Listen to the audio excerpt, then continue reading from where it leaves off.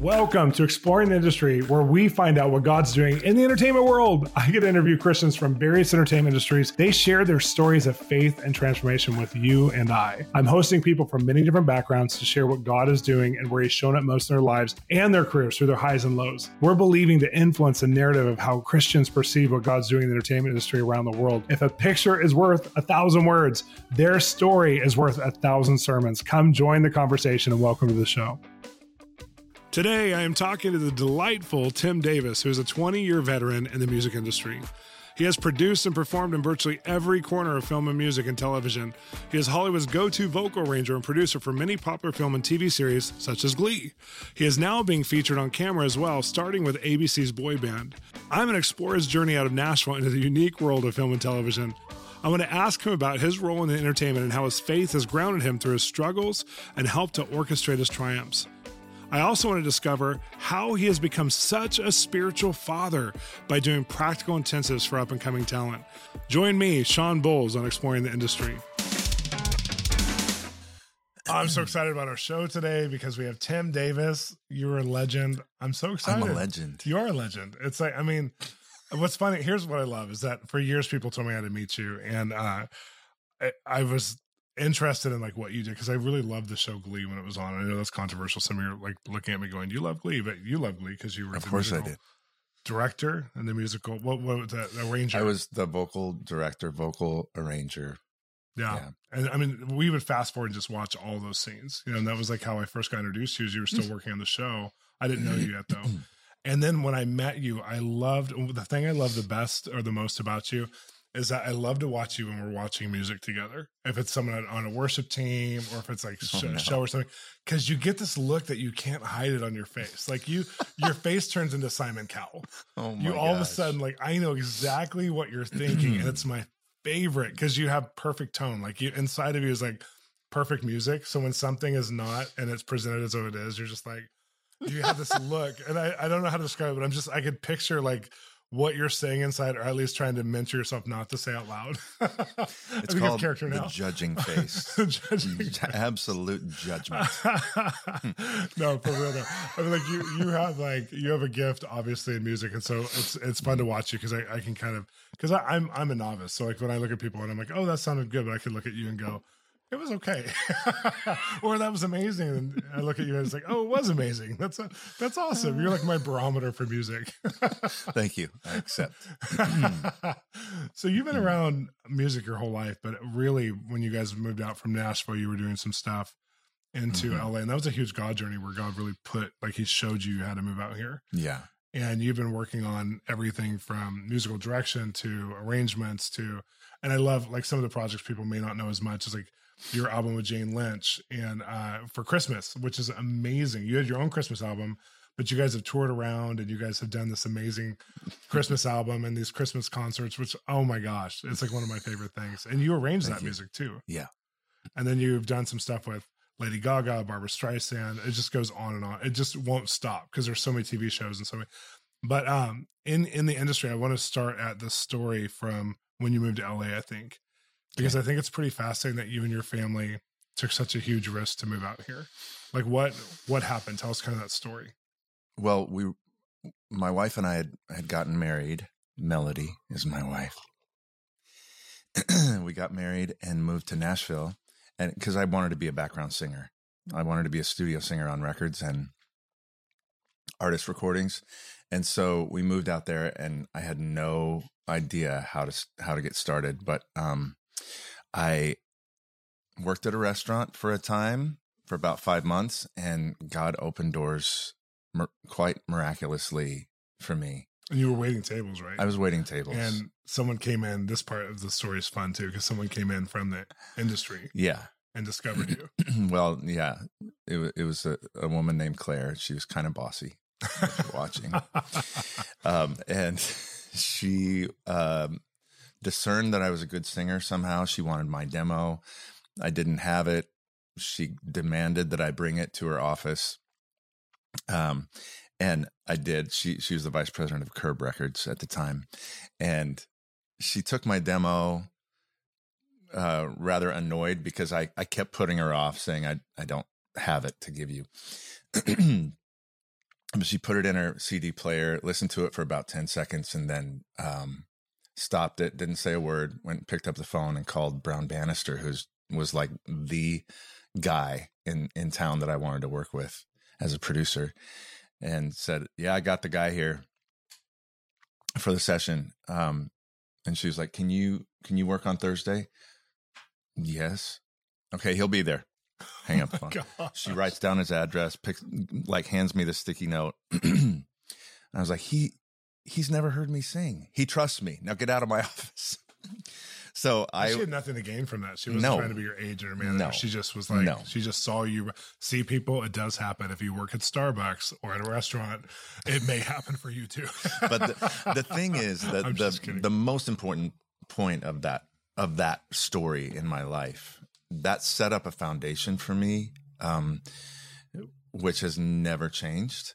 And the foundation was when I first moved to town, in our industry, it's all about making a reputation for yourself and marketing and promotion and who you know and what. Yeah. And people would tell me, you're just not good at promoting yourself. You got to get out there and like make a name for yourself. No one's going to do it for you. And I was just like, gosh, stop. Okay. I hear that. And it seems right, but something about it feels so wrong. Wow. And I started asking the Lord, like, how can I do this? Like, I'm just a guy who, like, thousands of other people who want to do what I want to do. And I don't have connections. I don't know how to start. And I started searching the word specifically about promotion. And I just started coming up with these scriptures like, promotion doesn't come from the east or the west or the south, but from the Lord alone. Yeah. And the Lord Most High rules over all the kingdoms of men, and he'll lift you up and put you in a place, even the humblest and lowliest of men.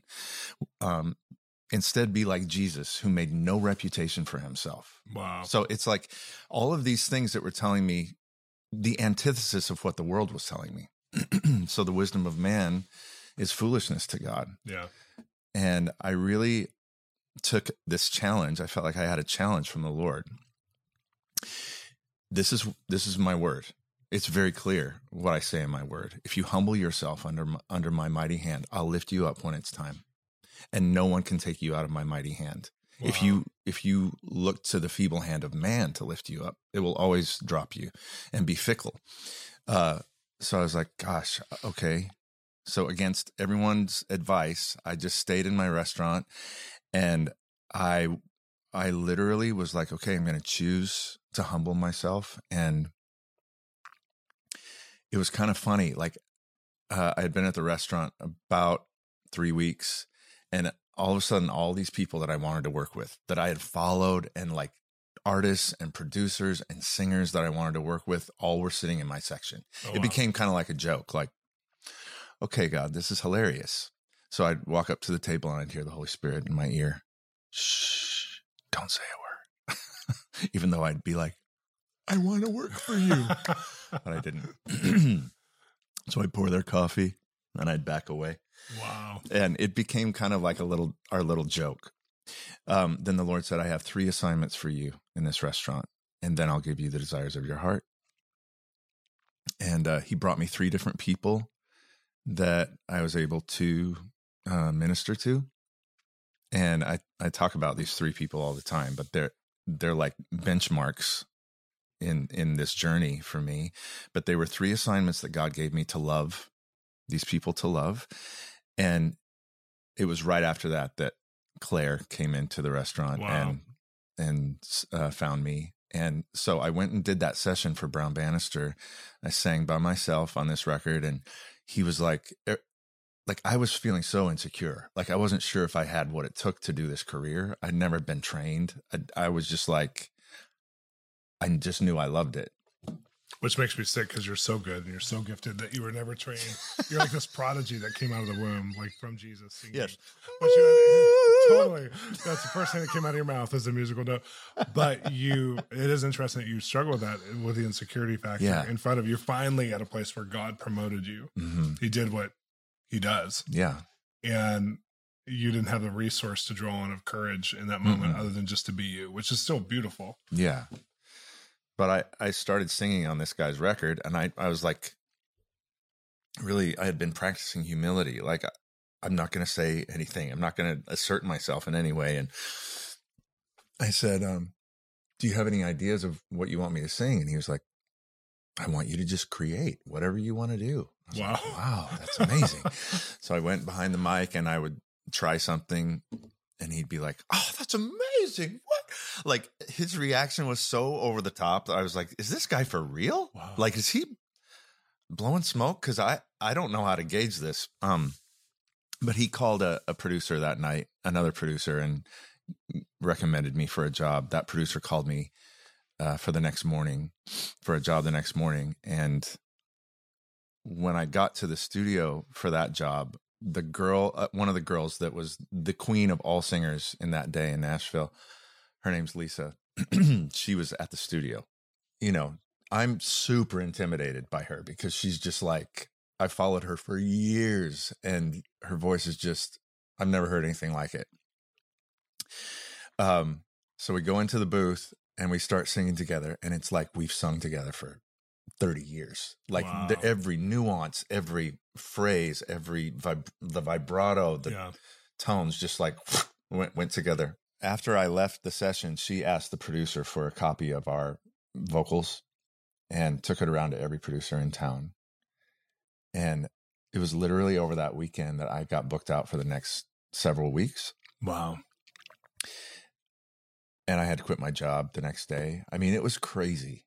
It was one of those things. And I just remember the Lord saying, see, my word is not just a bunch of nice stories for you to read.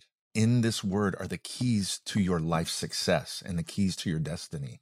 Yeah. So remember this, you know. So that was a foundational thing for me. And then my wife hears from the Lord that we're supposed to go to California, which I was vehemently opposed to. Was it because you already, like, everything was now happening? Yeah, I was. Like, you were happy.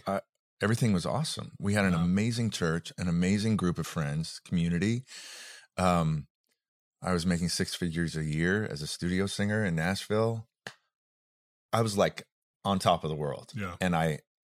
And when my wife approached us, we had just had our son, and her mom and dad live in the Bay Area, San Francisco. And she was like, I want to be closer to my mom and dad, you know, and I've not really thought about this much before, but I'm just thinking, you know, what if we move back to California? It's been in my heart. I'm like, God's going to have to write it on the wall if we're moving to California. Look at our lives. I mean, He brought us here. He opened up all these doors. It's crazy. Our life is so good. Yeah. Why would we're going to die here, as far as I know.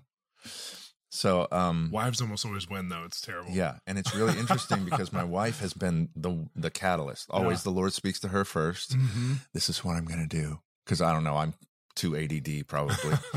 This is what I want you to do. So go tell Tim, and he'll get it after a while. Yeah. He's going to fight you first. Yeah.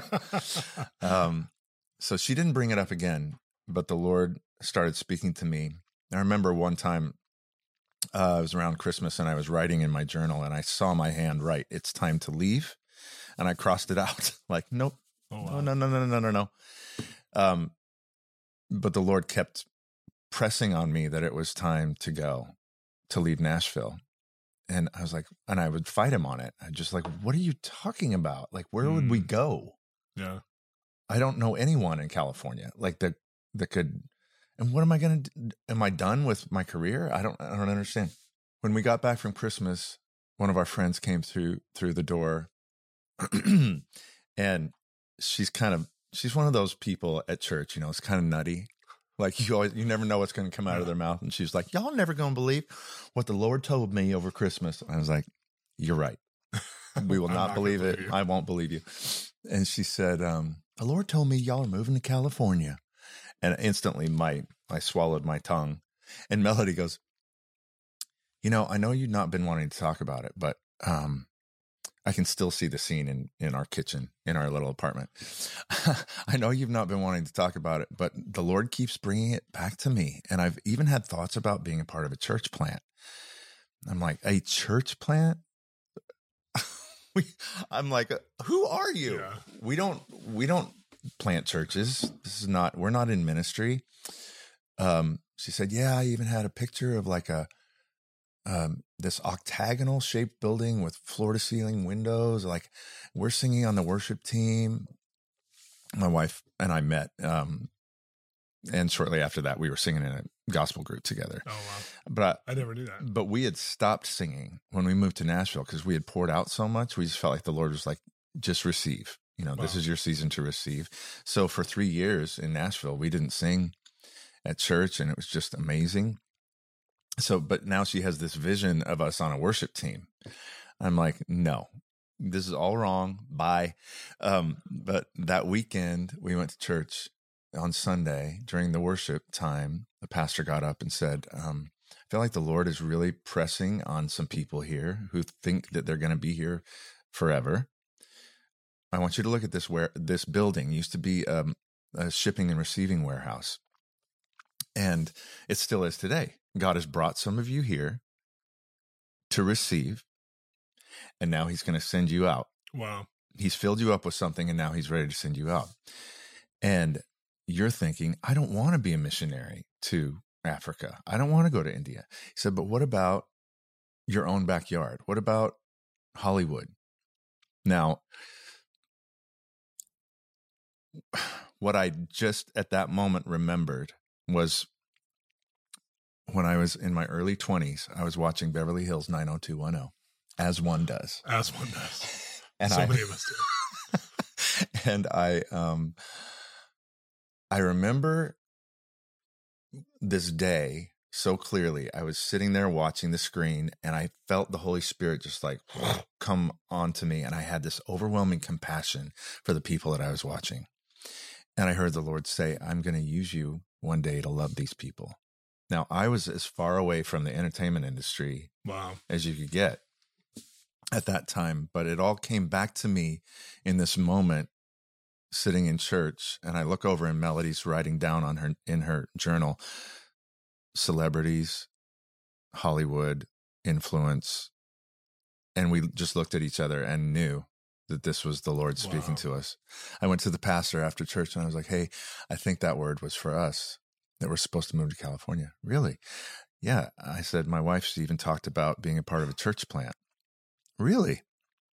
I said, yeah, but I don't know anything about that. And he said, well, we met with our youth pastor and his wife on Wednesday night, and they are planning a church in Southern California. And we asked the Lord, just bring us a young family that can partner with them and support them and go out. And I seriously almost fell over. Like I couldn't believe that. I couldn't believe it. It was so specific and defined. A man plans his path and the Lord directs his steps. I was begging God. I was like, come on now. Seriously. Yeah. I don't know anybody. What am I going to do in LA? Because we wouldn't be paid by this church. It would just be like. And it wasn't even directly in LA. No, it was in Orange County. Yeah. So it's. Yeah. So I was just like, I have no idea. But we got in our car 6 months later and moved with no place to live, no job, no contacts. Wow. So it was like complete blind faith. Complete. We knew that we would be disobeying God if we didn't say yes. Yeah. I heard the Lord tell me, you can stay here, but it will not go well for you. Oof. That's what I heard him say. Yeah. I was like, okay, we're going. We'll go. So the whole way out, we had all these scriptures that we had taken from the Bible and written them down in the form of a prayer. And we just prayed it out loud the entire way, drive across the country from Nashville. And we asked for specific things about a place to live in a 1960s ranch style house with a yard. And like, my wife didn't tell me this, but she had been praying for a double-sided fireplace in the living room with built-in bookshelves. And that was what was in our first house, by the way. Of course. I mean, it was crazy. God cares about the details, of our hearts and our minds. So we moved into this house 24 hours after we got into Orange County, into this rental. They took the price down because they couldn't get anyone to rent it, which was just crazy because the realtors were telling us, there's no way you're going to get this house. It's, it's going to go to doctors and lawyers and people with careers. Who are you? And what do you have in your life? You have no income coming in at all. You have nothing. Yeah. And that's always feels good to hear. Yeah. Thank you so much. It can take your faith from stun to nothing in 2 seconds, which it did mine. But the longer story shorter is that we got into that house, and within 2 weeks, I met this lady randomly, which I know was not random, but she asked if I wanted to sing on a film, and it was the first Spider-Man movie. Oh wow! Which was at Sony Pictures, and that was my first job. And it wasn't like suddenly the floodgates opened and we were millionaires, but it was it was just like jobs kept coming in. Yeah, I didn't have to get another job. God just opened doors. When God wants to open a door, there's nothing man can do to stop it, Yeah. So our life has been an adventure in faith, and it still is today, even more so. So you end up getting on the show Glee. Yeah. And that's a big show, and they had over 140 hits or something that were on the Billboard charts, which is crazy for a show. That's never happened before. No. And we did over 800 songs in 6 seasons. Yeah. How do you even do that many? How many of you were there that were helping to put that together? Oh, it was a big team. Yeah. In the music camp. Wow. Yeah. The music producer had a whole staff of people, and I was one of them. Wow. As the vocal arranger, vocal producer. So one of the things I've read in People magazine was that the writers of the show were using it to kind of, and this is from People magazine, they said they're basically using this as an exhibition to express all of their pain that they were never able to express growing up. And so they're doing it all in the pain. So the show went from really edgy show to being almost like an infomercial / their agenda. And so they were talking about the downfall of the show, that it actually was because the writers, I don't know if that's true, but that was just People magazine report, but it must have been a little bit because it was so big. There must have been some trying times as far as the political agendas and just all the different agendas were on the show. Plus the franchising it of trying to make everything a product. There's so many products that came out of the show. Gosh. Everywhere I looked, there was like a little backpack, a beanie, everyone's wearing stuff, and the show just captured this generation. So what was God doing behind the scenes for you or through you? Interestingly, when I started working on the show, I had a number of my Christian friends who let me know that it was not okay with them that I was working on this show. And so they were going to unfollow me. Ooh. Dun, dun, dun. Unfollow me. I can't be your friend on Facebook anymore. So, Don't you love it though when people unfollow you, because it actually makes you feel safer? It's like, thank you for telling me. Bye-bye. Yeah. Bye. That was so lame, but it, interestingly, as solidified as you can feel within yourself about something, when people that you have a relationship with start questioning you or make some pretty strong judgments against you, it causes you to question. Like you really got to wait a minute, is what they're saying true? Or, is this really, am I being a part of something that God's not happy about? Or, whatever. I don't anymore, but that was a really good lesson for me. It was right around that time. I remember being on set and standing at Video Village where all the directors and producers and everyone's sitting watching the screens. And I felt the presence of God come on me suddenly, like I did watching TV that day. And he said, look around. You're here for one reason. This is not for your career. This is not for your status. I want to use you to love the people that are around you. I want you to get your hands on these people and show them the heart of the Father. Yeah. I want to use you as a bridge to walk across and touch these people. So I was like, wow. And suddenly it's like that experience, that encounter with God in that moment, it's like perfect love casts out fear, right? So all of this love came into me for these people. The compassion of Christ came into me, and fear fell off of me, so that it didn't matter who God pointed out to me that day. I didn't have fear approaching them. It wasn't just the fear of the religious side of it. Oh, no. I didn't care about that anymore. Didn't care. I didn't care because I knew what my assignment was. God really reminded me. Like Daniel's working for Nebuchadnezzar directly. And he's at that moment where he's consecrated himself. Nebuchadnezzar's like, hey, you have to bow down and worship me, basically. And he got delivered of something that he's like, you know what? I'm going to do it God's way. And if I die, I die. You know, I feel like you had that moment where a lot of people need to have that moment, whether it's the Israelites who were judging Daniel before that, where he was having to deal with that because all of a sudden he's in a place where he's getting held responsible as if he's making Nebuchadnezzar's decisions by the Jewish people. I think that happens in Hollywood a lot. Like people are judging you for being on a show as if you're the show's creator. You would have never created that show. Right. You would have created a way different version of the show, but you're working on something and impacting it, influencing it very differently than everyone else who's impacting and influencing it. But then you have that other experience where all of a sudden God speaks to you and you're there for love. Yeah. And I just think like if there's not Daniels that are raised up in these environments, there's no way that these people will ever find us. Of course. They're never, you know, so it's just so beautiful that became the bridge. Yeah. One day the main producer of the show approached me and he was like, so you're one of those born-agains, aren't you? I said, one of those. One of those born-agains. I've never heard that term, but yes. I said, yeah. I said, well, it depends on your definition of a born-again, but I'm a Christian. He goes, but you don't hate the gays. I said, do you think I hate the gays? And he said, no. That was the end of the conversation.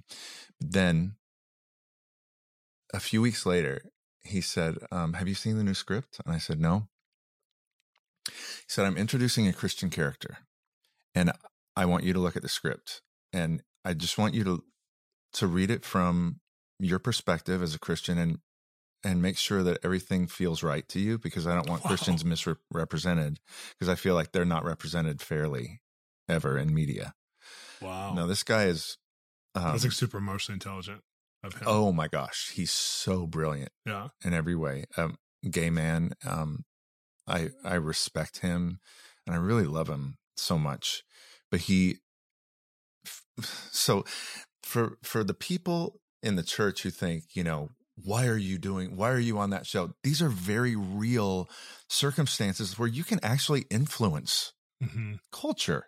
I mean, that he asked my opinion on this script and he was going to change something based on my view of it. Yeah. It was a huge deal. But only God could do something like that. But only God could do something like that if I was willing to step into that arena. Yeah, absolutely. Right?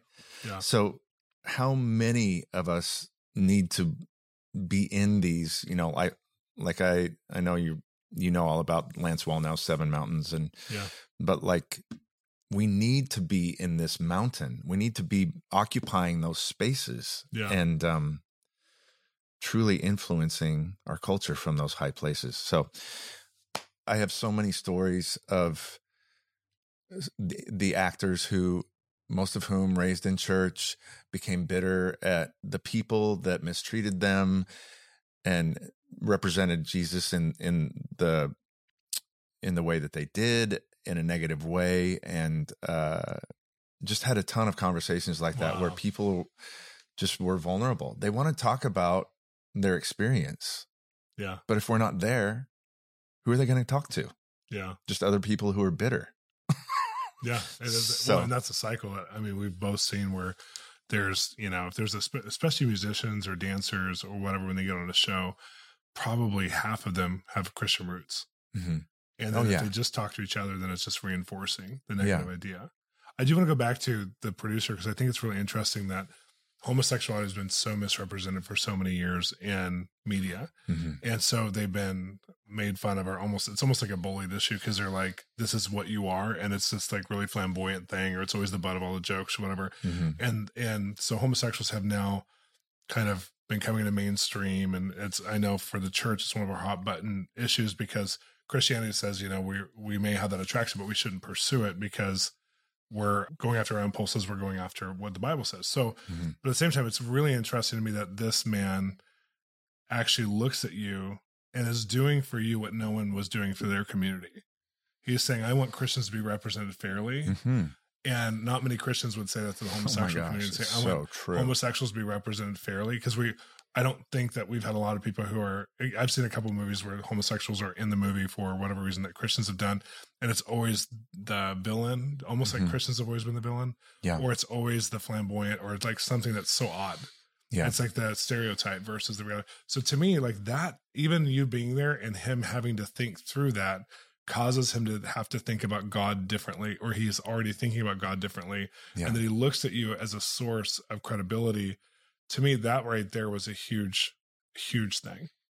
Not a small thing, but a huge thing, because you're rebranding what Christianity is to him. Exactly. And to me, that's part of, when your assignment is love, and not to control people or try and, pastor their morality or whatever, but it's actually just the love.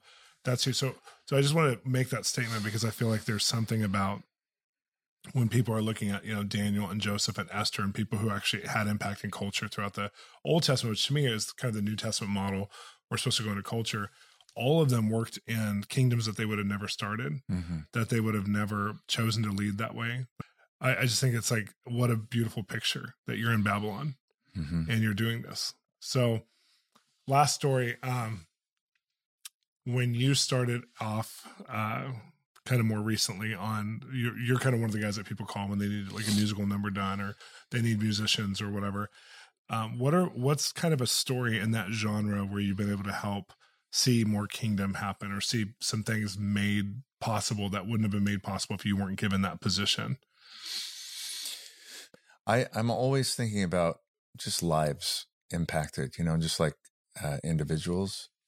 I've kind of, and it was largely through Glee, I kind of became known as the guy that people wanted to work for, like, because they wanted to get jobs, and which I don't mind that.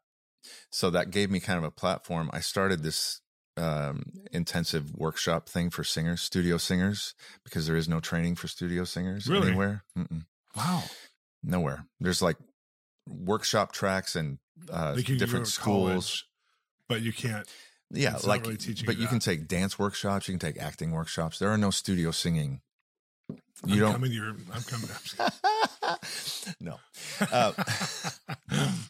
So, I started this thing in 2014 called Studio Singer Intensive. And basically, I just open it up to people who want to come learn, like in a hands-on environment. They get behind the mic with other singers, and they like try it out, and I correct them. This is what you're doing wrong. Don't stand like that. You look like you don't care. Stop wearing those yoga pants because that's not professional. Things like that. The millennials. Not even the millennials. I'm sorry, 43-year-old housewife. Did you just roll out of bed? Or are you don't consider this a profession? It's not just a voice. It's everything else too. Oh, yeah. It does communicate. It does communicate something, that's young amazing. People. What you wear communicates something. That's amazing. So anyway, I teach them about etiquette, teach them about the unions, what to do, what not to do, how to blend with other singers, blah, blah, blah. It's like a intensive. It is an intensive. That's why I call it an intensive. So, I've had so many amazing things happen, and I never know who's going to show up to these things. Yeah. I've had anywhere from as small as 30 up to probably 120 people at a time who come. That's like almost too many. Yeah, it was too many. Yeah. So I like the smaller, the 30. And it was actually the last one that I had, which was 2 months ago. We were in the studio, and I have them singing this gospel song, like by Kirk Franklin. And I kept, as I was hearing them saying, and I'm instructing them, I'm telling them they're horrible and you're good and you're not, and go sit down. And, of course you are. Whatever. But I kept seeing the word forgiveness, forgiveness. So I just like went with it. I walked in there and I was like, okay, we were at the end of the night and I said, I keep saying this word over all of your heads, forgiveness. I don't know who these people are. Yeah. 90% of them. If they're Christians, if they're not, I don't know. I said, part of what I'm doing here is I want to see your dreams fulfilled. Mm. You were created with the keys to your destiny in your desires. Come on. In your desires, that you've had since you were a kid. Yeah.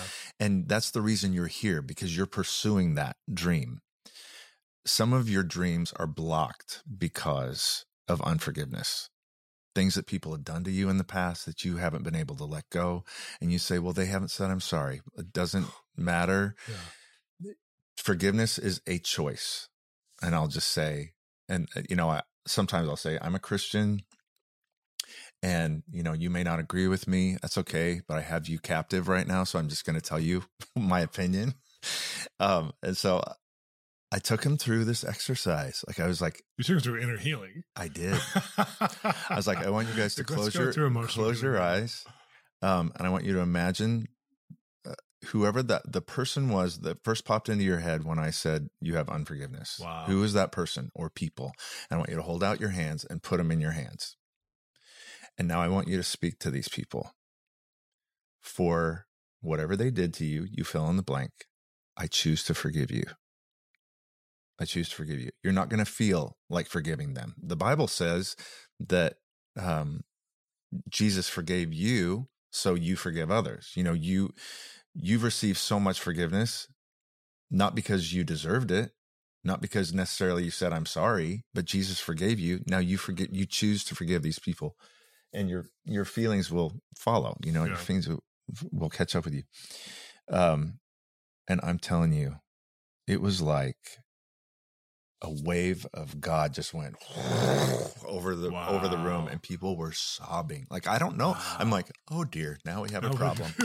How do we get this? We need a ministry team.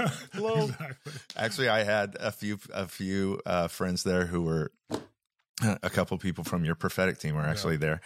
And there was so much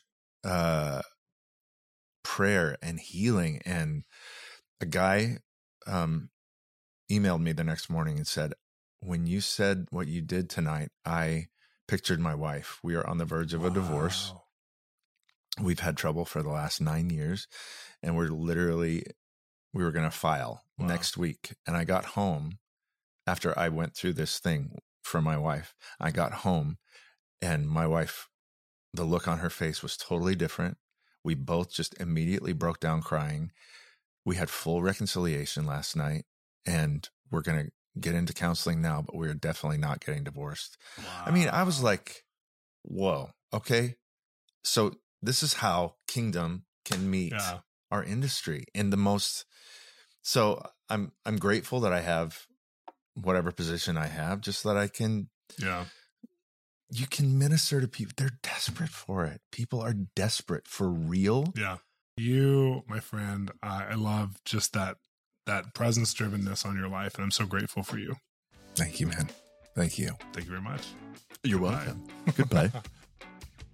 Everyone needs someone to process their prophetic journey with them, and we have created a new online mentoring platform where you can grow at your own pace, where we help you to develop your own spiritual journey of hearing God's voice. I want to help be your mentor. We have videos, interactive webinars, over 5 new videos each week. They're going to advance you in your journey in authority.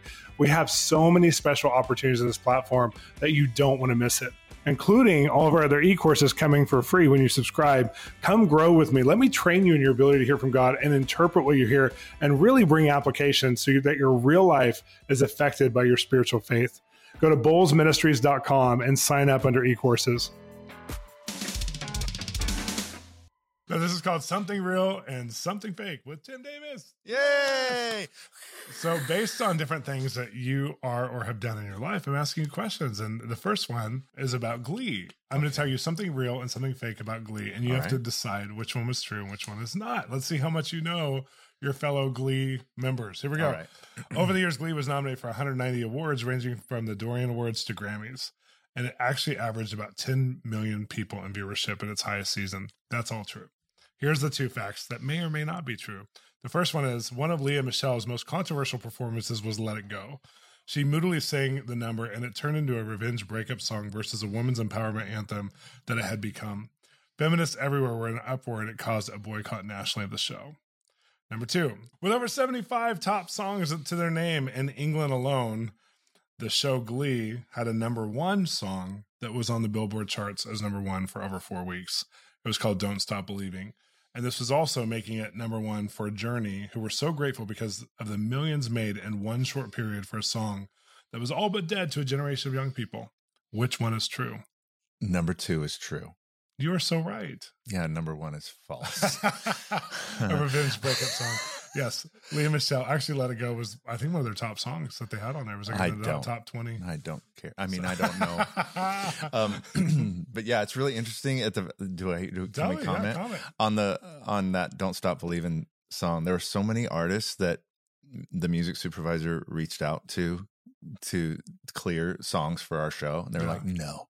Really? No. In the first season? No. Forever or just the first season? When that hit with Journey, they were like, hello, can we get back on there, please? Can you call us again? Because that was huge. I mean, it was on the Billboard top. I mean, all of a sudden, all these kids are singing. I remember walking through Disneyland and I heard like 6 different little girls singing that song. And I'm like, you're too young to even watch Glee. What are you doing? Well, yeah. Okay, here we go. All right. Ready. Next question. You were the musical arranger and one of the performers of Jane Lynch's Christmas show called Swinging Little Christmas, which is so fun. People need to get that CD. It's so good. They do. Okay, so I have 2 facts about Jane Lynch, who's one of your close personal friends. Let's see if you know her very well. All right. So number 1, Jane's least favorite role was playing Carol Brady in a stage adaptation of The Brady Bunch because she never felt like a Brady, feeling like she was always an outsider. Number 2, what was Jane Lynch like in school? Was she friends with the geeks or the jocks? Actually, she was a bit of both. I was one of those happy travelers and really didn't stay in one group. I kind of got around without getting humiliated and was in a little bit of everything, she said. Which one is true? It's definitely number 2. It is number 2. But she did make a comment in a very snide way about being, Mrs. Brady. And she was like, not my favorite. But I kind of exaggerated it. So I can imagine her as. And she would always say, happy traveler. That's absolutely what she would say. Says that, huh? Yeah, she would say so something. Funny. Like I've told you this a couple of times because I live in Studio City here. And I'll be in line somewhere and she's behind me, like at Tinder Grange or something. Yeah. And now that I know because I didn't know for a long time that you guys were good friends until you told me that. Now that I know you guys are friends, I will definitely turn around because I've always wanted an excuse to meet her. I'm like, I'll be totally weird. I'll be like, Tim Davis is my friend too. She'll be like, who? Who's that? She might. I've never had someone do that. Tim who? Exactly. No. You don't know Tim Davis? He's on an album with you. Ring a bell. Okay, here's another one. Lady Gaga, you actually helped produce the musical direction of her halftime show. Mm-hmm. Is that correct? Vocally, yes. That's amazing. Like, she was amazing on the show. I know it was controversial. Some people were like, it was not good, but I thought she was great. I remember looking at Twitter and people were like, Lady Gaga made the show. It was amazing. Yeah. And it's a sporting event and people were talking about her more than the event, which is, so you did a good job, my friend. Thank you, Shawn. Not just because of me, but others. Thank you. Okay, so here's 2 facts about Lady Gaga. Lady Gaga had a song come out called Telephone that featured Beyonce. Most artists would be pretty pumped just to sing the phone book with Queen of Bay. But Lady Gaga isn't a fan of her 2009 collaboration with the Destiny Child's icon. I hate Telephone. Is that terrible to say? It's a song I have the most difficult time listening to. Number 2, Lady Gaga hated singing in her breakout role in A Star Is Born because she didn't think the music was authentic enough, but did enjoy the platform it gave her. Number 1 is true. Did you know that already? Or you just guessed it? No. I didn't know that already, but it just sounded more believable. It sounded more believable. And I do not believe that she would have said that about Star Is Born. Yeah, because she loved that movie. She loved it. It was like her favorite thing. She wrote the music. It was so authentic. Yeah. Yeah, it was really authentic. So I made that up. Okay, here's the last question. It's about musical arrangers, and these are two different musical arranger facts. Okay. You have to guess which one's real. All right. First one, the musical arranger for Madonna's Like a Prayer video, in which a full gospel choir performed, claimed a spiritual experience watching the controversial cross burn in the video. She stated, "I saw my life flash before my eyes and realized that I was not in my right field." She later became a competitive fisherwoman, winning Alaska's salmon crown. Number two. That's quite a story. That's quite a Number story. 2, Richard Houston, the musical arranger for the Beatles' last number 1 hit song, Let It Be, was paid the least in history for musical arrangement of a hit song. It was only £80. He was happy to be a part of something that was so big, though, and he has since let it be. Which one is true? Well, I'm going to say, I don't know. This is a shot in the dark. That number 1 is true. It is not true. I got you. I Yes. I literally pulled that out of the air. Like, there's no part of it that's true at all.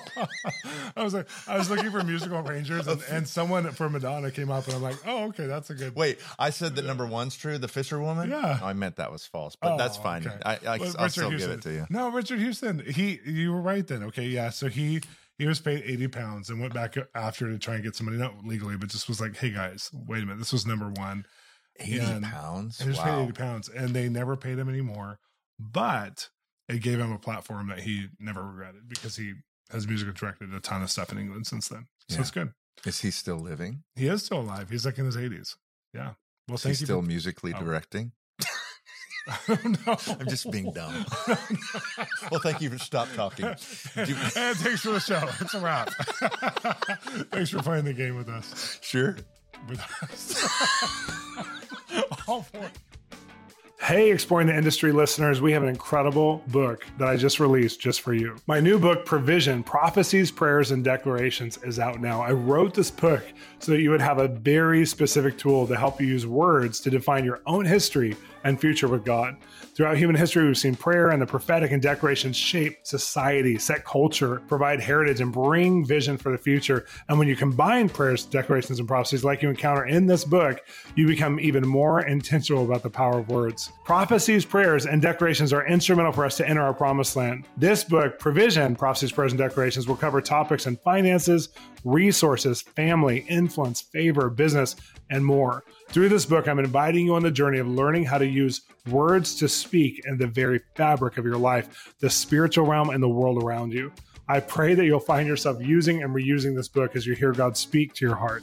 You can get our book anywhere books are sold, but if you get it at bolzministries.com and you pre-order it or post-order it, you're going to get a very exclusive teaching series. So I want to encourage you to get it there. Welcome back to Exploring the Industry, and I'm here with Tim Davis. I'm having so much fun with you, and we're laughing behind the scenes because you're right. It's in front of the scenes, too. In front of the scenes, too. It's true. But I want to talk about musical direction and arrangement, and then also some of the musical career you're in over the last 3 or 4 or 5 years. What do you actually do? Walk us through some of the, you get called by a certain show, and they ask you to, I know American Horror Story called you and said, could you put together a choir? That was a trip. And we don't have to talk about the spiritual implications, because what a show. Yes, indeed. But that's normal. You have all these shows. Yeah. So I get called by either, usually a composer or a music producer or a music supervisor will call me and ask me to put together things like, I've been music producer on ABC's The Goldbergs. Yeah. Recently, they had a spinoff show called Schooled, and they've called me for that as well.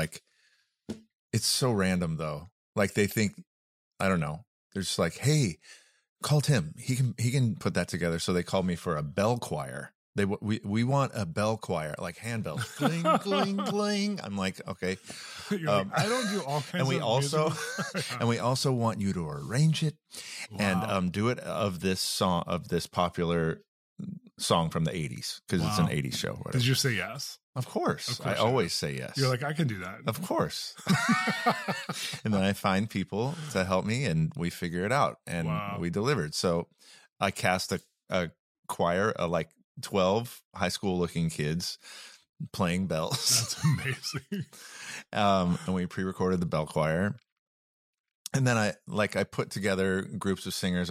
There's a new show coming out called Perfect Harmony, which is going to be on NBC. Like reality or non-reality? Non-reality. Oh, that's really fun. And it's going to be and I'm sure it's going to get picked up. But we just filmed the pilot, and it's the story of this little community in Kentucky, and there's like a mega church with a choir, and then there's like this little ragtag community church, low income, with its little choir of like 7 people who can't sing. So it's like they go to this competition and they face off, these 2 church choirs. It sounds silly, but it's actually very funny, and it's very well written. That's awesome. And there's music in every episode. So I was asked to put together the choir for the pre-record and for on camera. And a lot of people that you know are in that choir on camera. That's fun. Yeah. They're doing good at their NDAs because they haven't told me. Good. Yeah. So I'll get a call, and they're like, we need this song arranged with a choir. Okay. So I do that, and I basically record all the parts myself in my studio. Oh, okay. Send it to them and say, how does this sound? They said, it sounds incredible. Forget about the rest of the singers because you're incredible. You're it. We need no one else, just your voice. So then I'll take the singers into the studio and record them. Okay. And make it sound really nice.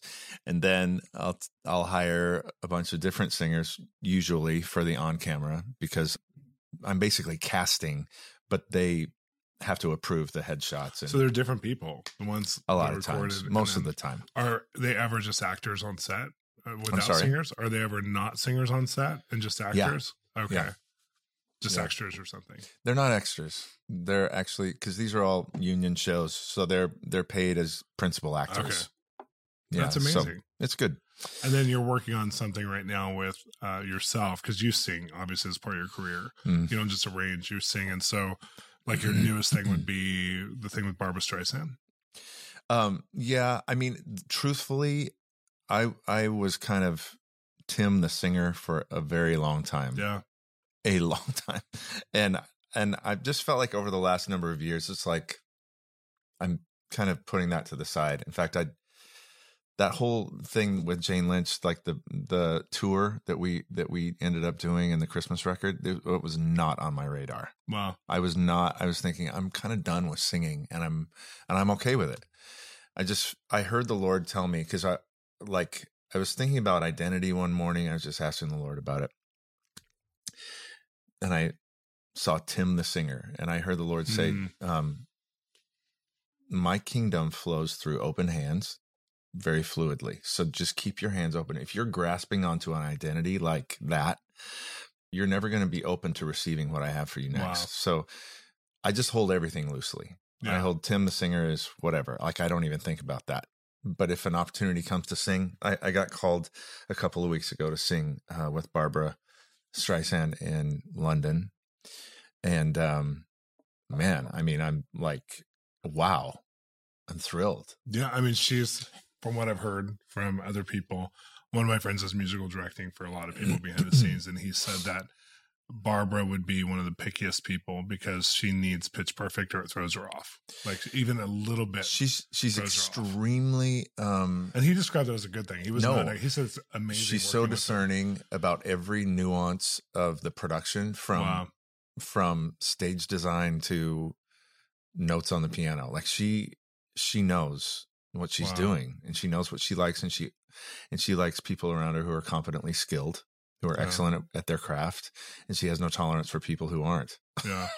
Which I get it. I love that. No, you're the same way, which is amazing. I am the same.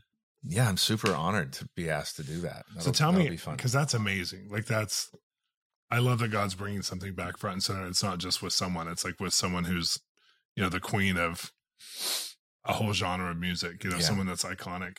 But tell me about, like, some of your favorite experiences in the last 10 years of just your career. Give me some of your highs. Well, I did work with her on her tour 3 years ago. and got her background singers together and worked with her on arranging certain things for the vocals. That was a highlight. Gosh, I wasn't prepared for this question. It is funny when you ask people directly. When I ask anybody in the entertainment industry directly, what's your highlights from the last, whatever, however many years, all of them blank, even if they're currently an amazing thing. Yeah, just like, it's hard. What am I working on? Because you all work so hard. It's crazy. Yeah. It's kind of diverse. I worked on Tyler, the Creator's record. Oh, really? And so for 24 years, I've been singing radio ID jingles, which are like 102.7 Kiss FM, right? I got you sing. I did it. Did you sign that form yet that we can play this? So I've been doing those for 23 years around, like, for stations around the world. So we probably crazy. All heard you. Oh, like I've had more airplay time than any artist in history. I promise. It's no joke. So this manager, Tyler Creator's manager, knew, because I had worked with them on another artist. They knew that I did these jingles. Yeah.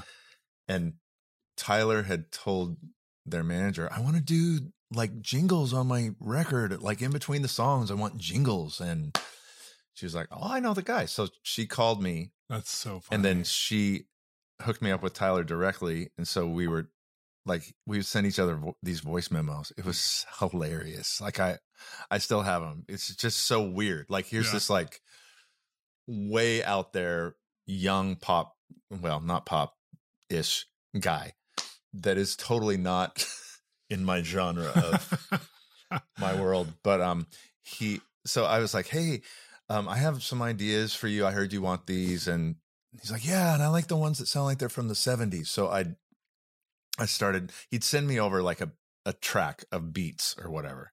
And then I'd just sing on top of it, whatever I wanted with his lyrics. Cause he has this thing called Golf, GOLF. And so I did this kind of arrangement of these and I recorded it all. And I was like, okay, we'll go into the studio and, I'll get the singers in there and it'll really sound incredible. Okay, great. Well, then 2 weeks later, he's sending me all these tracks stuff. He goes, okay, I think we got it. I was like, okay, so should I schedule the session? He goes, no, it's done, right? Like we finished it.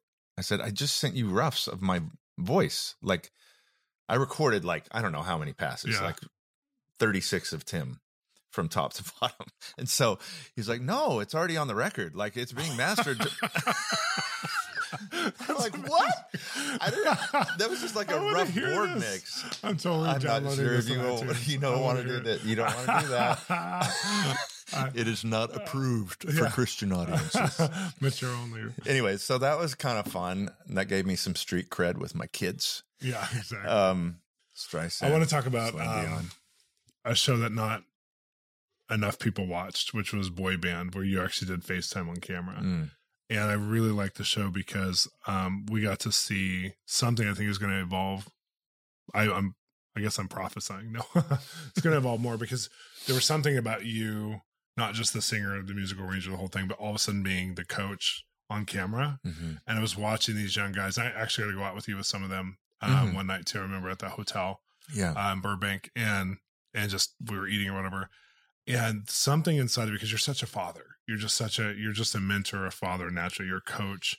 But something that show, I think the chemistry of it, I saw like a version of you that I was like, there's more of Tim I'm seeing in this that I think is emerging. That's really important. That in front of camera, Tim, who is helping, you were holding him accountable. You were calling him higher. You were telling them when they sucked. It was pretty cool to watch.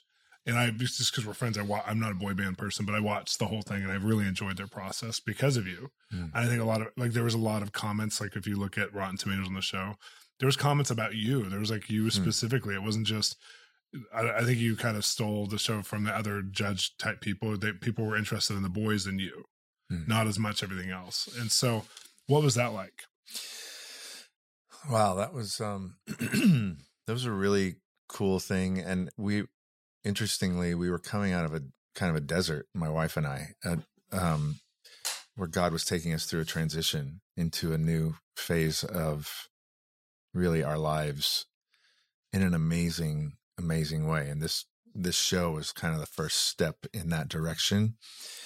And I remember, like I had to live at the hotel because we were just on 24/7. Yeah. I was rehearsing with the guys at night, and I was on call all the time. So I lived in this hotel, and in the mornings I would get up and I'd just walk around the parking lot, this abandoned parking lot, and just pray and walk and pray and walk and pray and walk. And I really felt the Spirit of God on me during that time with these guys in particular. I was able to lead one of them to the Lord, and I truly was like pastoring them, like mentoring them every day. Like they would come to me with their problems or their tears or, whatever, their anger, whatever. I would help them resolve conflicts, whatever. And it was so natural, and they all called me dad and, whatever. But it was so rewarding on that level, just of, being in a position to truly care about, especially kids that age. Yeah. Who are so, like, the youngest was like 14, I think. Oh, wow. I didn't know it was that young. Yeah. 14 to 22 years old or something. And meeting their parents and like getting involved with all of their families and everything. It was really a special thing. And I loved being on camera. That was not something that I was supposed to have done. I was not hired. I was hired as an off-camera, vocal producer. So you weren't talent. All of a sudden you became. Well, on the first day of shooting, on the first day of rehearsals, like I was in there and I was just doing what I do. And they came running in with cameras and mic'd me up, and I'm like, "What's happening?" "Well, we're going to film you. We're going to film you." It's like, "Okay." And so then I was like on camera, and then I was a huge celebrity.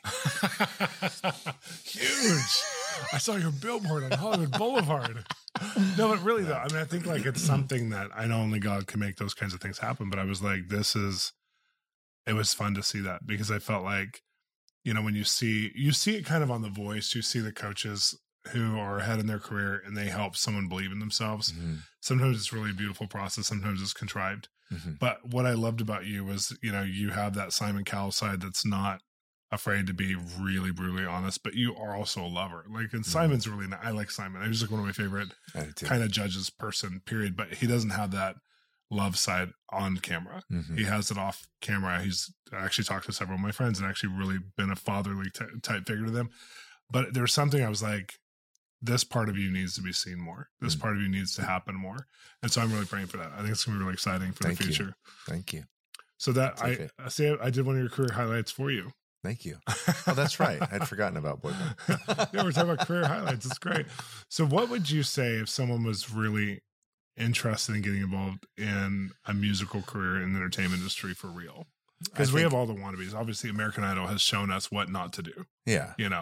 I think no matter what you want to do, and if it's in the industry, find your specific niche. Well, I'm really good at everything. Like, I can act and I can dance and I can sing. No, you can't. Just find one thing that you're really great at. If you do happen to be skilled at all three of those, be as skilled as you can. Yeah. I think skill. Do you see a person of great skill? They will stand before kings. Mm-hmm. They will not stand before unknown men. It's Proverbs 22. So why does God want to place you before kings? So that you can influence them, and so that he can eventually raise you up as a king. Right. Yeah. So, be a person of excellence at everything you do, from the way you present yourself to your specific craft. Yeah. Be the most skilled so that you stick out wherever you go, not because you're boasting, but just because your talent is jutting out beyond everyone else. And then if you have skill and humility, that's the winning combination.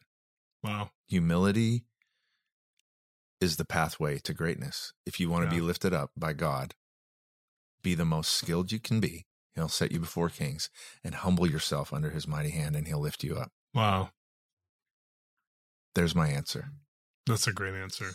It's interesting because I was in a weird writers group for we did it once a year for this group. They were all writers in Hollywood, and one of them was Roma Downey was there with her husband Mark. And I didn't really meet them. They were just happened to be there. Was a lot of people. And one of the guys said, Mark, when can you tell when someone loses their humility when they're trying to work on one of your shows or whatever? And he said, it usually happens in the first 2 years, and then they become irrelevant. If they lose their humility, they're irrelevant from that point on. And I just thought, when you're saying that, it's like the industry knows. Like people know right away, like if they want to work with you or not. And if you start to get into them, and the hard thing is your agents and your managers are pushing against you to say you're worth more, value yourself higher, And then you see like even in acting, let's say people are all being paid scale right now, except for a certain percentage of people. And then you have someone who's been on like one show or two shows and like, I want this much above scale. And they're literally turned down or they disappear in the conversation because like we can have 99% of people at scale. Yeah. And you're not that special. Yeah. And so there's that place where a lot of times you have to be your own advocate, but at the same time, if you're a Christian, you have to let God be your advocate and you have to listen and navigate. And I think that's what's beautiful about you is that you've really navigated and listened this whole time. So tell me a story about that. And it may take you a second to think about it. Tell me a story about how you've had to navigate more recently with the Holy Spirit as far as your own career, not just like the things you're doing for others. I love you're doing these intensives. I love that you're doing musical arrangements and all that. But what is somewhere where maybe you had to say no, or you had to pull away, or you had to say, I can't do that because of this? Well, recently we are in the middle of right now a huge transition, and I feel like it's actually happening like right now. Wow. Like right in this month, right now. And I've heard the Lord, and man, I gotten word after word from different people, like it's going to get really busy. You better like gear up and spend this time with your family. Take time off. Take time off. It's going to get really busy. And I've also sensed the Lord saying, you don't have to take everything that comes your way. Don't worry about any jobs coming your way. If you don't want to do it, don't do it. If you feel anything that's like, and I have felt like I got called for a pentatonics record, and I really enjoy those guys and I wanted to do this job, but the Lord was like, no, don't do that. You don't have to do that. And you've helped them in the past. Yeah. So it is hard. So I passed that job off to a friend that I trust, and, I helped navigate it, but there was a part of me in the past who was like, and there was probably some pride mixed in here, I'm going to say, but there's a part of me that was like, if I don't do this, it's not going to get done right. Yeah. I mean, there's something in me that says that. Yeah. So no, it makes sense. I have to be, it took a lot for me to be just like, okay, here you go. But of course it turned out great. I mean, I heard great things. So, but I feel like that it's kind of, again, it's that thing of holding everything loosely and listening. It takes intimacy with Jesus and time with him, not going, So I've been in this transition of letting things go so that I can be open to what's coming. That's huge. I mean, I think the currency of the entertainment industry is you don't say no, because if you do, especially, I think a lot of industries are like this. If you say no once, you don't get invited back to the table. And so people are afraid of saying no. And then also they're afraid of what might not come. So if I say no to this now, this might be the only thing. So to walk in the level of faith to say, I'm going to walk with you, God. Like this is your career, not mine. Mm-hmm. I'm getting smart enough now to where everything I've said I won't do, I'm doing, like a faith-based show. Hi. I said I would never do this, but I'm really enjoying it. But now I'm using reverse psychology and God, and I'm saying I would never be a billionaire. I would never have a private plane, so I don't have to travel commercial. It's not working yet, but I do think it's funny because like the things a lot of times there's certain things that grate us that we're actually interested in, but we are interested in a dysfunctional way because we're going to participate at some point in it. Let me just say one thing, backing up, because you kept talking about, I'm afraid if I don't do this, or I'm afraid if I say no to this, whatever. The spirit of fear rules over the industry. You know, a lot of people have been saying that on this show. Is that true? Yeah. They've been saying there's something about fear. It's just a fear-driven industry. It's so fear. And I've seen it so many times. And the only remedy for that is the perfect love of God. So if you want to, I mean, you cannot, I don't know how people exist. Yeah. I really don't know how they do it. Like survive in this industry living under that fear. And believers, so many believers that I know that are just like, oh my gosh, I just want to slap them. That's that perfect love that's manifesting in your heart. I'm a little confused. Okay, so. No, I want to go into, like, because I think of when we were telling your story portion of this, you were talking about how you guys felt called to come to LA from Nashville, and now you have a 14-year-old daughter here. And it's funny because you don't see the dominoes when you're doing it, but just like you were telling me that she feels called to be an artist. And how this land compared to Nashville is an artist, like Nashville's kind of an artist graveyard in a way. Sorry, Nashville. Sorry, microphone. Sorry, Nashville. But LA is actually an incredible place of fine arts and arts. Yeah. And so just it's interesting that part of her calling that she's discovered as a 14-year-old and that she's had prophetic words over and just some indicators from is coming alive right now. Yeah. And then I think of your wife, and I just think of you guys together, like, talk about navigating artistic and creative industries as a family. I think early on in my career, because we live a good hour away from anything that's happening in LA. And we knew that, when we moved out to help plant that church, that we were going to be down there. We never thought we'd move into LA.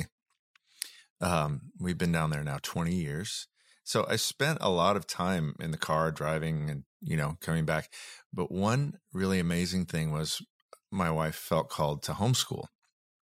So she homeschooled our son. Oh, wow. Who's playing baseball right now? Yeah, he's 21 now. He's in Pennsylvania playing ball. That's amazing. That's a miracle story in itself. But he because he was homeschooled, he would stay up till all hours. We weren't one of those families that's like, we're very structured with our bedtimes and we have naps here and we have eating here. But we were like, whatever, because our schedule was so all over the place. Some days I'd be working through the night and then I'd have 3 days off. And then, it's just crazy. So we adapted our lifestyle as a family to my schedule. Oh, wow. So Christian would stay up. I get home at like 9 o'clock at night, and then we'd watch movies till 1 a.m. Wow. Or just like play games or cuddle on the couch or what. I mean, it's just like, so we navigated our schedule that way. And it really worked for us. I will say that my wife is amazing. Like there was such a grace on her to be married to someone so crazy. Like I'm kind of, she calls me the tornado when I come into the house, because I'm like, woo, like I can, whatever. But she's just like so steady, and she has such a gift of wisdom, and she truly is like the wisest person I know, but she's just very, there's never been one time where she's been like, you said you were going to be home at 9 and it is now 9:30. So wow. Not one time. That's amazing. In 24 years of marriage.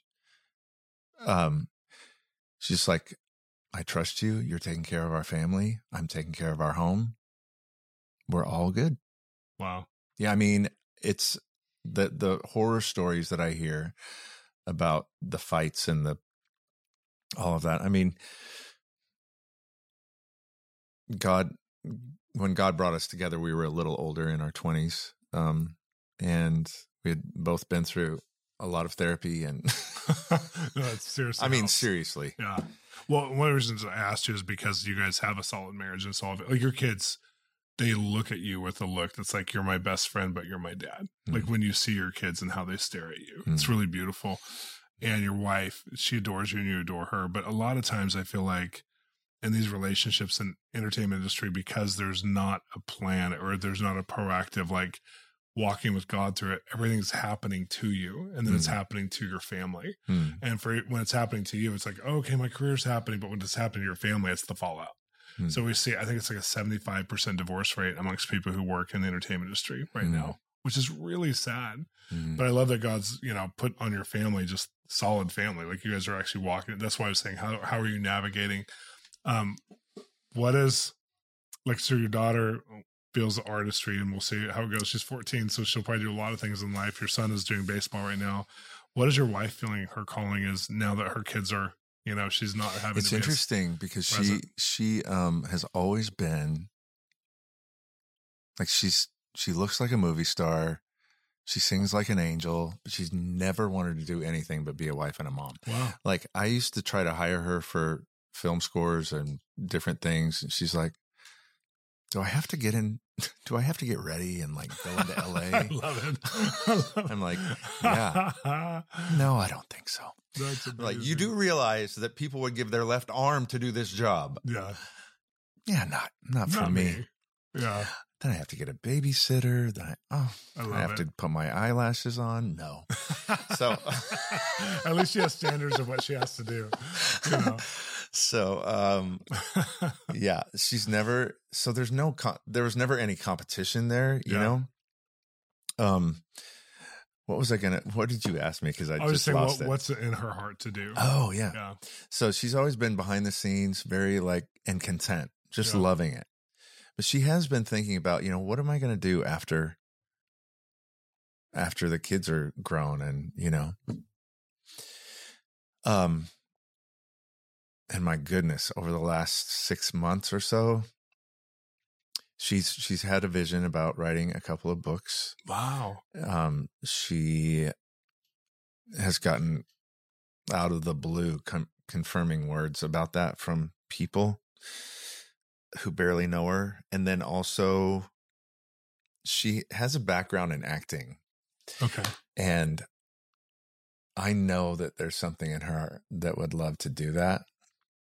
Well, we talk about it, but she's not going to be like, okay, I'm going to get an agent. I'm going to go auditions. Like, no, thank you. Whatever happens is going to be like an organic sort of whatever. But there's also been a lot of prophecy surrounding that over her about coming into something new that's been kind of dead for a while. Yeah.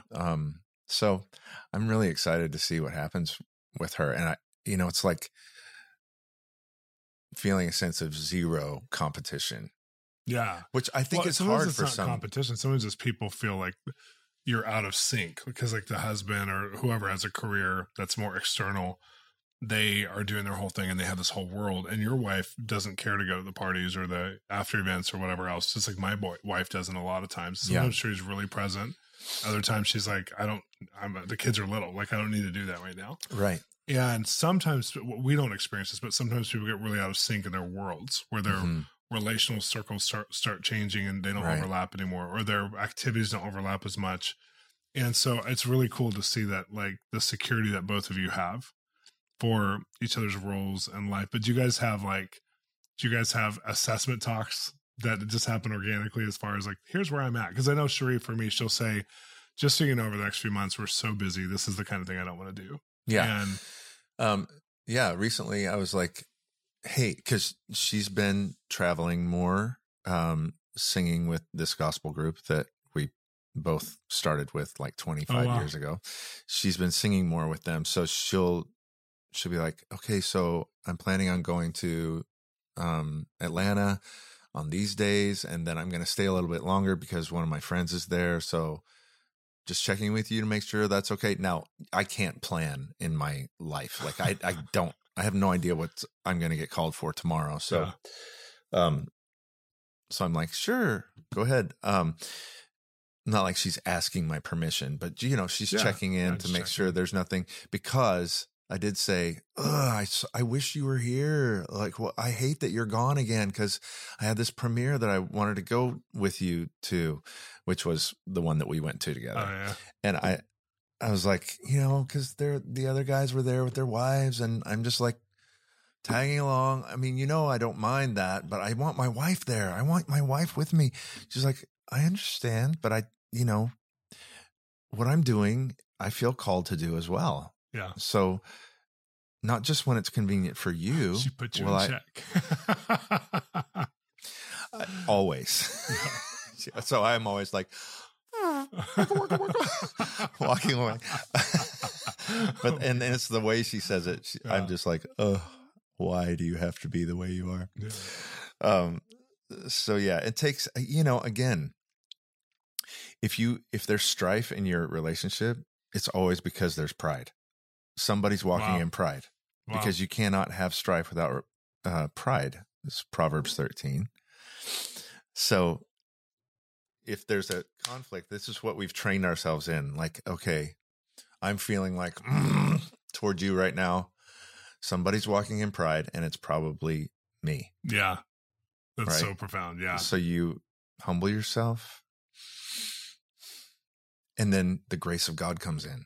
Yeah. And communication flows, So that's kind of how we're not fighters, Melody and I. We don't yell.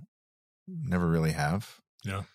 It's been not a perfect, faultless journey, but my gosh, all I can say is thank you, God, for sending me the woman that you did. Yeah. She's amazing. Yeah. Amazing. And she's the kind of person that if you get into a party situation, she'll just be like this. But if you get her one-on-one and she opens her mouth, you better listen, because what's going to come out of her mouth is profound wisdom. Always. Always. That's awesome. I love you, honey. I love you too, honey. Bye. Well, with that. Oh my goodness. And by the way, my daughter sang with her ukulele on Instagram, and a friend of mine who's a 2-time Grammy Award winner texted me. He's like, why am I not doing a record on your daughter? Oh, wow. And I was like, I don't know. Why aren't you? So he flew down. He lives in Northern California. He flew down, met with her 2 weeks ago, and they're doing her first EP. Oh my gosh. It's what crazy. Song? Is it her own song, or is it a cover she's song? written. That's amazing. I haven't heard this. She's written like 73 songs. Oh my gosh. I'm telling you, like so YouTube far name. beyond. What's her YouTube name so we can watch it? It's not on YouTube. It's on Instagram, and it's Summer. I think it's Summer Joy Davis. Okay. Summer Joy Davis. We'll look for Summer Joy Davis. We'll put it in lower thirds. That's amazing. Right here. It's right here. Do you see it? No, that's great. Wow, that's amazing. Yeah, it's going to be great. No, so fun. What happens. Just to kind of wrap that thought up, is I was asking with the family, because you guys moved out here and it was really a family purpose. It wasn't just Tim Davis and his career. Exactly. You guys came out first for the church plant, but your family started to blossom out here in a way that you wouldn't have predicted. And I think it's the thing of, if we're going to do these kinds of journeys with God, our process isn't going to be by our own leading, and we're not going to get a result we could have predicted. But we're going to get a God result where he's going to lead us into a way that we wouldn't have necessarily chosen. He says that to Peter, right? When Peter's complaining about John, Jesus goes, hey, you're going to be led in a way that you wouldn't go, and you're going to feel blind, basically. And I feel like that's kind of him saying, I'm going to give you a result that only you can produce in your life. And it's going to be good. It's going to be good. And I think that's amazing. So I just love that for your family, because your family in Nashville, who knows how they would have, I'm sure it would have been fine, but who knows how they would have turned out. But in LA, they have the ambition to play baseball, the ambition to do music and art, the ambition to, all those things. That's really beautiful. Yeah. And now my wife just heard from the Lord recently, like a year and a half ago. And I did. And then I heard at the same time, it was when we were on boy band, that we were supposed to move to LA. Yes. And so it's happening. Yeah. And the vision is to have a home church but like an environment in our home where people can come and truly feel safe, like celebrities who wouldn't feel safe at going to a church. Yeah. To really truly let down and be who they are, to receive deep ministry there and prayer and care. That's our vision, and God is really breathing on it, I think. I know. That's amazing. So against all odds, like it's the whole thing. If I told you the whole thing, it's like impossible in the natural, but God's you have told me, and I know it's impossible. I love it. God's doing things even in the last few days that are like blowing my mind. Yes. So, well, thank you so much for being on. Thanks for having me. This has been great. I love the conversation, and I love just your version of you, who you've fought to be, and how that brings so much to the world around you. It's so great. Thanks, Shawn. Thank you. Thank you. Thank you. Thank you. Thanks for listening to Exploring the Industry, our brand new podcast. And it's actually part of the podcast family of the Exploring the Prophetic. If you subscribe now, you're going to hear weekly stories on Wednesdays that are everyday people like you and I who are hearing God, and God is changing our options. He's changing our world. He's transforming culture around us because we're saying yes in obedience to God. And then on Fridays, we have Exploring the Industry. So make sure to subscribe, and you're going to hear these amazing stories twice a week. And we need these stories right now. I know if you're like me, you need the encouragement. So come join the conversation. Thank you for listening to Exploring the Industry. We're believing that God's going to change the world through the entertainment industry.